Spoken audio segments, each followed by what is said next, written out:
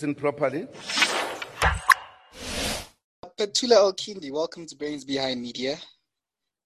Thank you so much for inviting me. First and foremost, congratulations on narrating Aladdin. I listened to it this morning. Yay! I love bedtime story feedback. Yay!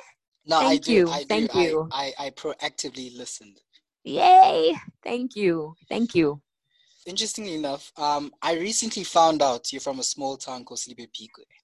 And yes!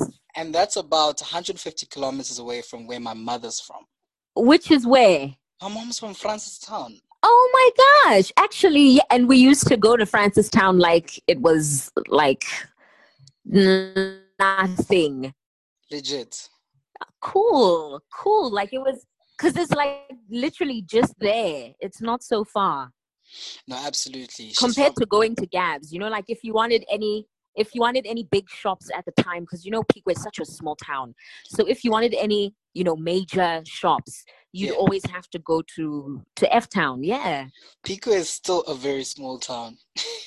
Hey, it's like almost, we jokingly call it a ghost town in the family, which is, it's really sad because I have such beautiful memories growing up in Pikwe. Yeah, and that A1 road is by far the most daunting road I can think of. Hey! Mutamujimu.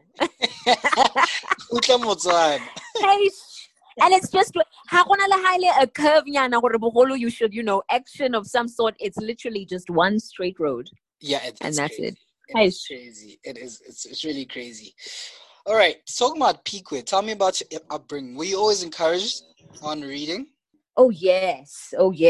So when I was growing up in Pikwe, I went to a school called Murula. Mm-hmm. It's still there, a beautiful school there. And the moment I learned how to read, I was never shy doing it. So teachers always, you know, teachers love making somebody in the class stand up and read for everybody. So I was always, like, literally since day one of stepping into school till I left in high school, I was always that person that would be asked, yo, can you read paragraph what? So yeah, reading has always been a thing that was encouraged. And that's obviously propelled into what you're doing into now, I'm assuming. Yes. It definitely played a huge role. I remember distinctly my English teacher, Go Lechai Academy. It's a school in Gaborone. Yes. And I remember her saying, her name's Mrs. Murta. And I remember her saying, you know when? Yeah, one day in some sort of media somewhere, doing the things for the pots to be done. I was like, yes. Not many teachers are spot on. So big up to her. Big up to her. Big up to her. And then, look, I don't want to really talk about the media spins and Gabs FM and YFM because I kind of know about that. What I do, I'm really interested about is bedtime stories. And the reason I am is that I think today we have so many voice-over artists, and not so many voice-over artists use their talent for the greater good like the way you do. Why are bedtime stories so important to you? Well, from the bat, obviously, I have a 6-year-old daughter. Mm-hmm. And, you know, anyone that has a kid knows that bedtime stories always play such a huge role, you know, in the parenting and in the parenthood. So I've always had to read her bedtime stories when it's bedtime. You know, it's just a thing that she's always asked for. So this was definitely started because of the fact that, you know, sometimes she wanted a story, mm-hmm. and I couldn't read it. I'd be maybe busy with schoolwork or busy with work. And, you know, she'd just be like, yo, like, but I need a story. And I was like, you know, I wish I could just find a way to, and I was like, wait a minute, I can. It's like, you know, we're in the 20th century. There's technology for these things, you know? So it definitely started off as something that was specifically for my own daughter. Yeah. Yeah. And then afterwards, it just blossomed into something else, something completely different because of lockdown. So when the world, you know, kind of shut down, I think it's been almost a year now, almost a year ago. Yeah. So this gave birth during the pandemic. This gave birth during the pandemic. Okay. So this was something that I thought, you know, let me do it for everyone, everywhere, because kids are not going to school. They're literally stuck in the house at the time, and they're probably bored out of their minds. And parents are also probably, you know, having their heads spinning, not knowing what to do, like I sometimes do. So I thought, okay, let me just start, record myself. I have a little studio at home that I use for voiceovers anyway. Okay. And I was also on lockdown. I wasn't even going to work either. I wasn't doing anything. I was just in the house. So I was like, you know what? Let me just use my voice, practice somehow, do something for my daughter and for other kids around the world as well. And there you have it, bedtime stories. And I recorded all the stories that I've read so far are books that we own within our own home. Okay. And I just thought, okay, I'll just read these books that I have. And I've been recording ever since. And I think the beauty with kids is that they're very imaginative. So once you break their ice, they can imagine, they can hear from the get-go, you know? And I think it requires a lot of skill. I don't think bedtime stories are easy as we think it is. Bedtime stories are so, and that's just the thing. Like I because you're just listening, you know, you don't have a picture to look at. I needed to make sure that I paint a very vivid picture, especially for children. You know what I mean? Like you say, children are imaginative. So they want to, you know, they want to be able to not just hear it, but to kind of see it as well, you know? Mm-hmm. So I had to really make sure that I capture every single sound that I could possibly think of, from a footstep to, you know, a door opening to literally just someone coughing or snoring, whatever. I need to make sure that when any child is listening, or any adult, you know, initially when I started this was for children, but I realized that, you know, there's so many adults as well that need to listen to stories to go to sleep, that, you know, sometimes have some insomnia issues and, you know, would like some form of comfort or white noise to be able to sleep. So I thought, you know, let me not necessarily always talk about kids when I speak about these stories. So just anyone that's listening, this is really just to paint a beautiful picture and for you to be able to just be whisked away and be comforted and hopefully sleep.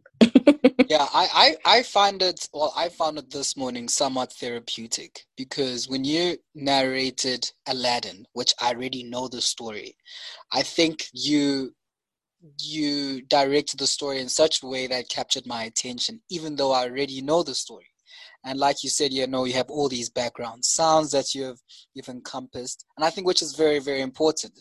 But I think with kids could be a bit tricky, because holding their attention, I mean, holding any child's attention could be very, very hard. Do you always worry about that? Do you worry about that? I do. I really, really do. But then I also think, but you know, this is, it's a bedtime story, you know? So I would like for them to actually be able to fall asleep, you know, for anyone to listen, for anyone listening to this, I want you to literally be so soothed that you can fall asleep to it, and you can just lightly play it in the background and it soothes you to sleep. So if they do zone out, it's a good thing for me. It means that my job is done, you know? Yeah.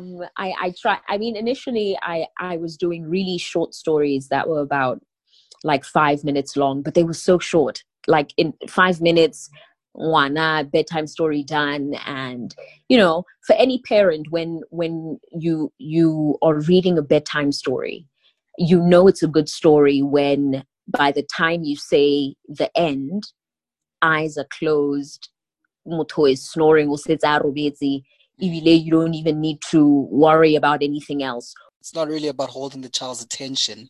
It's more about getting them to sleep. Yeah.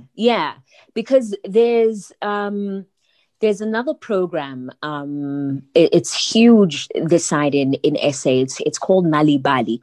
It's like an organization that's an NGO, and they're all about trying to get kids to read more and interact more with books. Mm-hmm. And their programs kind of play on the radio during the daytime, little short, literally like 3-minute stories, you know, and it's like little educational clips, kind of like something that plays on RB1. I don't know if you remember back in the day, there used to be these short stories that would play on the radio. Yeah, no, interestingly enough, I streamed into RB1, I think last week, and around 9 a.m., 10 a.m., they had like children's stories. There was a lady. You see. Yeah. So they still have it. Okay, so cool. That's cool. So yes, so I was thinking along those lines of having something that is similar to that. However, for those programs, it's during the day for children that are up and about and playing to just kind of listen to while they're, you know, going about their day. But for me, like you said, it's more about providing a soothing atmosphere to prepare for sleep, whether for child or whether for adult. So I wanted to make sure that it's longer than 10 minutes. I wanted to make sure that it was, you know, not much going, that it was low and slow. When you listen to the daytime radio story, sometimes you'll find that, you know, the sounds are more upbeat, and even the voicing is a little bit more upbeat and a little bit more loud.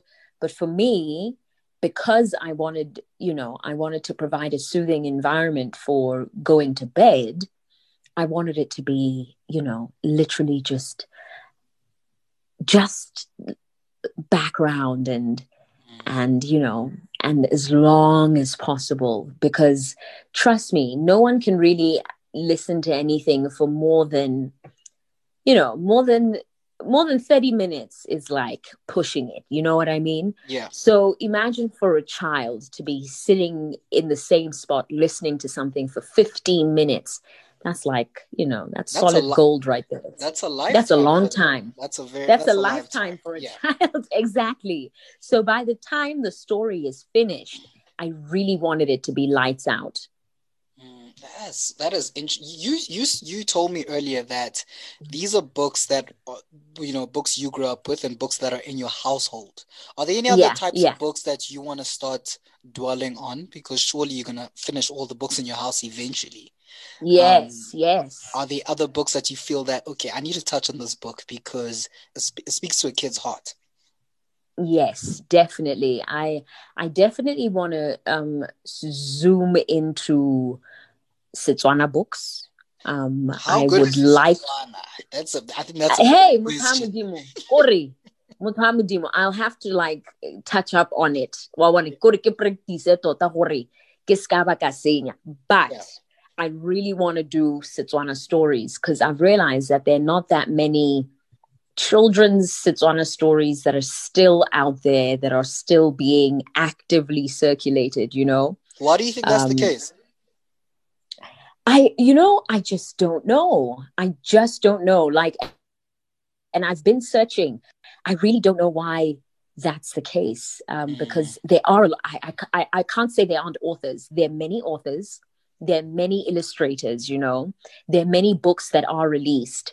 Why they're not readily available, like Gobo exclusive books or any other, you know, distributor is the question, because they really are being published, you know. Yeah, I mean, they're writers that are putting out their work.